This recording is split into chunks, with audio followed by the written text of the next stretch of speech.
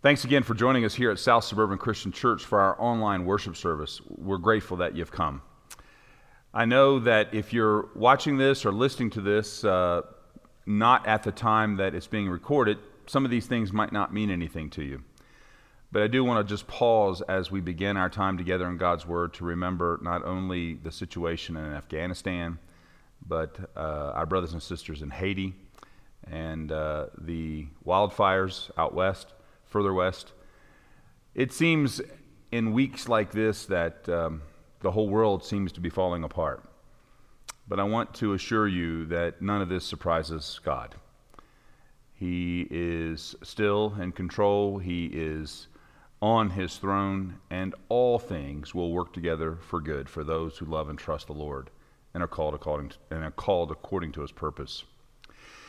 I share this with you not only to invite you to remember these situations and, more importantly, the people who are in the midst of those situations, but also to help frame our heart and our mind as we go to message number 6 in our gospel series. This is a difficult text, particularly in our contemporary culture, as we have witnessed the abuse that occurs domestically in families, the abuse that leadership of institutions regularly seem to be guilty of, and the things that we need to learn and come to grips with regard to how we treat children, how we live together as men and women, husbands and wives, employer and employees. These are difficult times, and yet at the same time, I want you to hear this lesson as best as you can, as Paul, with a heart that loves the people of God, is trying to share with them how the gospel influences and touches family, everyday life of families, of moms, of dads, of children. Now, we're not going to get to all of this text this week. We're going to be looking at just husbands and wives this week, and then next week we'll finish up with parents and children. And so we're going to be looking at Ephesians chapter 5, and I'm actually going to begin in verse 21. So I hope you find your Bible and look up that beginning in verse 21 of chapter 5. And before we read, as we read through this text and discern how God is speaking to us through it, I just want to share with you a story that I will never, ever forget. I remember this couple. They were pretty nervous. For 6 weeks, we had been talking about what life would be like as they got married. So it was the 6 weeks prep for their wedding. We talked about finances, we talked about family, we talked about faith, household chores, intimacy. There are really no topics that don't come up during premarital meetings. They're raw and they're honest. They didn't attend the church that I was serving at the time, but it had been a really good time of conversation, of laughter, of prayer, and even a few tears, although they were good tears. But in this last session, as is my custom, we were going to talk about the ceremony itself, what the wedding ceremony would look like. Now, most every church does basically the same marriage ceremony. The declarations of intent, the vows, the rings. As a matter of fact, that service, in its sort of a skeletal structure, that worship service, and it really is a worship service, really was first designed, or at least institutionalized, by a guy named John Chrysostom in the 5th century. So the words, the ceremonies, the traditions that we have around weddings, they've been around for over 1,500 years. Now, this couple and I had talked about how the church understood marriage and how important it is what they were doing before God would also encourage those who came to witness it. Well, have I mentioned that they were kind of nervous? They were kind of nervous. At first, I just thought it was nervousness over, getting married. But the husband-to-be said, well, Pastor, I'm really concerned because I'm not sure my fiance is going to say that she will love, honor, and obey me. well, I had to smile. Matter of fact, My wife didn't say that in our wedding ceremony. I said, brother, most churches don't use that word anymore. We've added something a lot more difficult to do in our contemporary wedding vows and declarations. We ask that you love, honor, and cherish. As a matter of fact, did you know that the charge to the wife to obey her husband isn't even in Scripture? I know you might have heard people say that. It's just not there. When I said that to that young man, he looked kind of perplexed. Now, it was a part of the service. There's no getting away from that. But it wasn't in the vows for wives to obey their husbands. It was actually in the declarations of intent. Now, I know I don't want to bore you or lose you. The declarations of intent are the words that you say I do to. The vows are the things that you repeat after me, that you say to one another. And the vows are the most important. I know, it's normally at this point I start to lose people. We don't really think about all the thinking that went into the creation of the Christian marriage ceremony, how it developed, how it was organized. And as I looked into the eyes of that young man, all I could tell was that all he cared about is that his wife-to-be would not need to say publicly that she would obey him. So what is really going on here? And what does the Bible say about husbands, wives, children, fathers, bosses, and employees?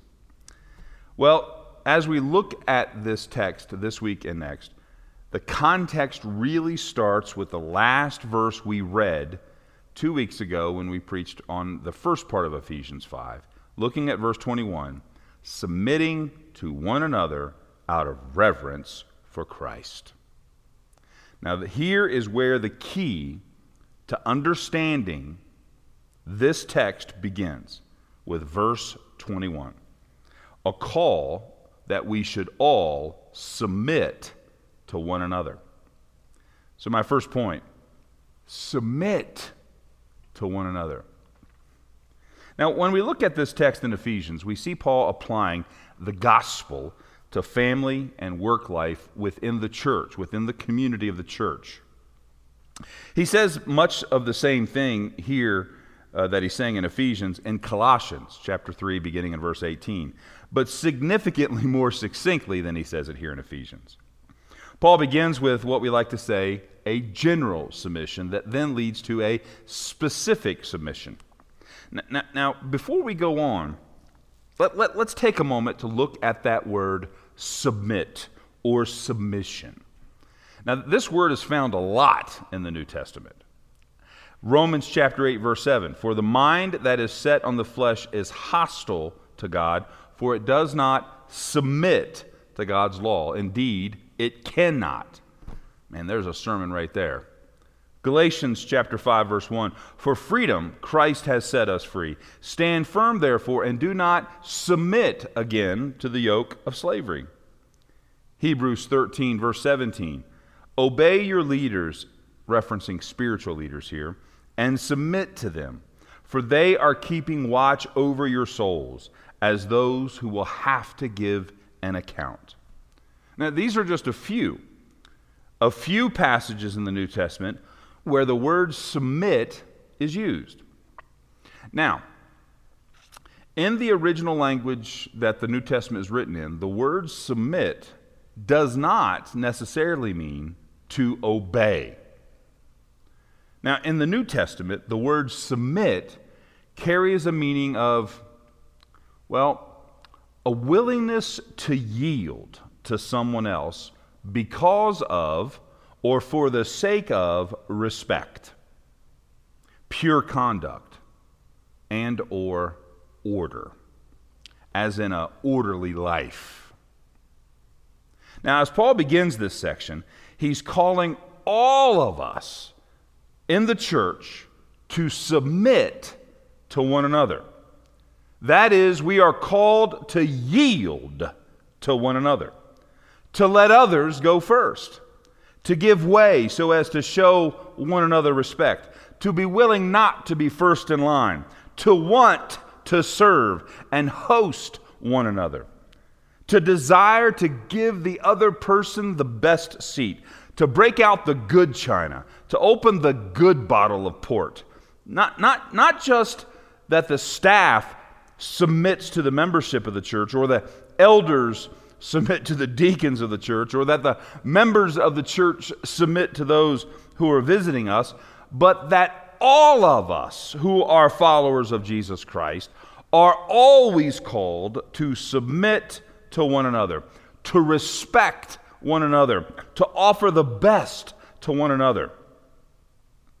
And then Paul goes on. Now, in your English translation, it reads a specific way.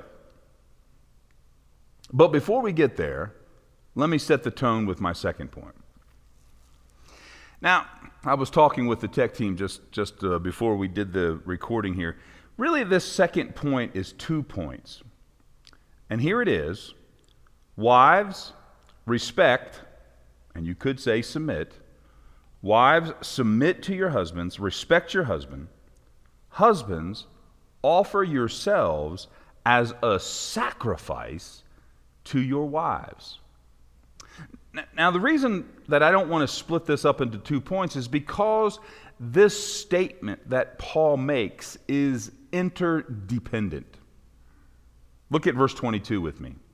In your English translation, it probably says something like, wives, submit to your own husbands as to the Lord. Now, there's a whole list of things that I could say there. It doesn't mean women are to submit to men. It doesn't mean that wives are to submit to other men in their life. Paul is very specific here, and I'm just giving you what Paul is saying. But in your English translation, here's the key that I want to share with you. That word submit in verse 22 is not in the original language of this letter that Paul writes. The original language, Greek, uses a grammatical tactic that refers back to the verb in verse 21. Greek doesn't really have punctuation like we understand punctuation. It's just one long, flowing, run-on sentence.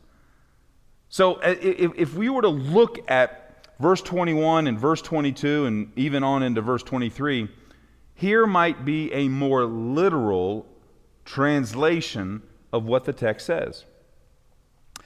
Be submitting yourselves to one another in reverence to Christ. Wives, to your own husbands as to the Lord. For the husband is the head of the wife, just like Christ is the head of the church, for he himself saved the body. Now, if you haven't turned me off yet, stay with me for just a few moments as we unpack this and get rid of all of those things that we have been taught by American culture or contemporary Western culture to see what Paul is really saying here. So in the same way that all of us are to submit to one another, wives show respect or yield to your husbands. And there are a few points here that are often missed. Paul is addressing wives here, not husbands, not the church leadership, not the state. He is only talking to wives, and he is asking wives to do this. So what does that mean? It isn't the job of the law. It isn't the job of the church's leadership or anyone else, but the whole weight of fulfilling this statement that Paul makes rests solely on the one to whom Paul is speaking. And even in that call of wives respecting their husbands, as Paul writes, there is a condition that is suggested here. Verse 23, for the husband is the head of the wife, even as Christ is the head of the church, his body, and is himself its Savior. Now I know that some of you are saying, ain't nobody my head but Jesus alone. Or some of you might even been saying, the only head that I have is my own head. But that's not what Paul is saying here. He immediately, in this construction of this gospel-centered family turns to the husband and begins to describe a relationship that is often taken out of context. Paul compares the husband to Christ and the wife to the church. Now, to properly understand this, one has to understand what Christ has done for the church, a point Paul is going to drive home even more succinctly in the upcoming verses. As Christ, who is the head. Now, here's the key. The word head means source, not boss. As the head, Christ, offered himself for the sake of the body, so too does the husband offer himself for the wife. That is, one requires the other. Wives, respect your husbands. Husbands, sacrifice yourself for your wives. There is a mutual dependency, an interdependency in Paul's mind as to how the marriage relationship works. And he is using the church and Christ as a way to compare the relationship of the husband and the wife. Now, to properly understand this, we have to understand Christ and the church. Verse 24, now as the church submits to Christ, so also wives should submit in everything to their husbands. Now, when I first began to study this, I was really intrigued by this line. Have been for decades, actually. The reasoning is for my struggle is I'm not really sure the church ever fully submits to Christ, fully yields to its source, the church's source, the head, Christ. I mean, if the church indeed yielded to Christ and all it does, we wouldn't have a New Testament, because almost every single one of these New Testament books are written because a particular church was not yielding to Christ. Well, maybe I'm not the one who needs to be arguing with the Apostle Paul, especially as he turns his attention now to developing the role of the husbands. Verse 25, husbands, love your wives, as Christ loved the church and gave himself up for her, that he might sanctify her, having cleansed her by the washing of water with the word. Verse 27, so that he might present the church to himself in splendor, without spot or wrinkle or any such thing, that she, Christ talking about the church, might be holy and without blemish. My brothers, are you listening to this? Verse 28, in the same way, husbands should love their wives as their own bodies. He who loves his wife loves himself. For no one ever hated his own flesh, but nourishes and cherishes it, just as Christ does the church, because we are members of his body. Therefore, a man shall leave his father and mother and hold fast to his wife, and the two shall become one flesh. Verse 32, the mystery is profound, and I'm saying that it refers to Christ and his church.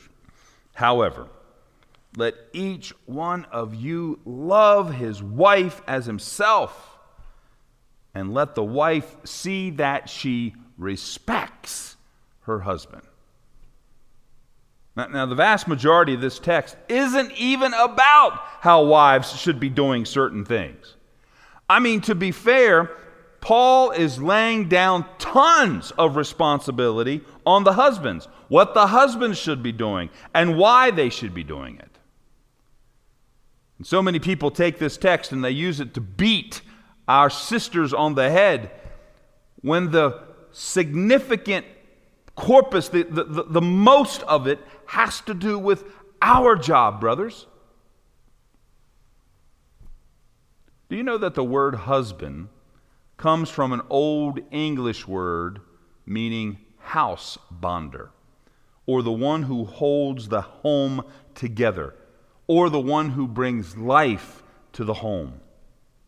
You might have heard of the word husbandry. It is the act of caring and conserving crops and the breeding of livestock. It's used, for those of you who've grown up on the farm, you've probably heard that. It's the discipline of bringing forth life. That's our call as husbands, to bring forth life. Holding the home together. And interestingly, if I asked anybody on the street who's using typical gender roles, whose job is it to hold the home together? A lot of folks would say, well, that's the wife's job or that's the mother's job. But that is not the heritage and history of that word. It's our job as husbands to hold the home together.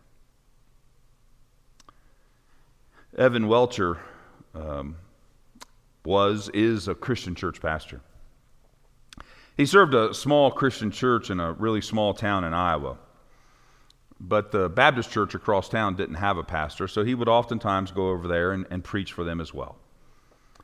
Eventually, the two congregations, the Baptist congregation and the Christian church congregation, decided they ought to just go ahead and merge, and so that's what they did.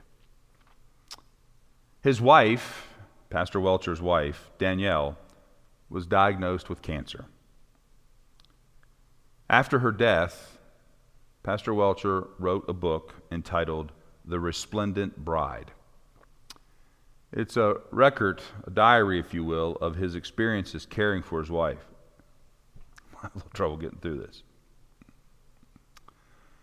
My brother, Pastor Welcher, discusses what it means to be a house bonder, the husband, the head of the family.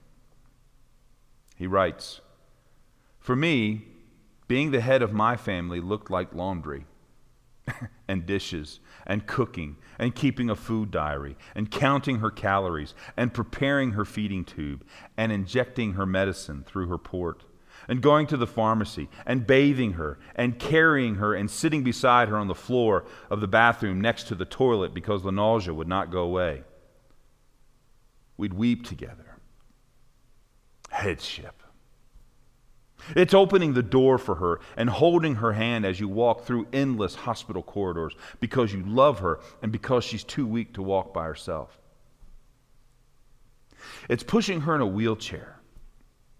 It's cleaning the house because company is coming and she likes the house to be a certain way.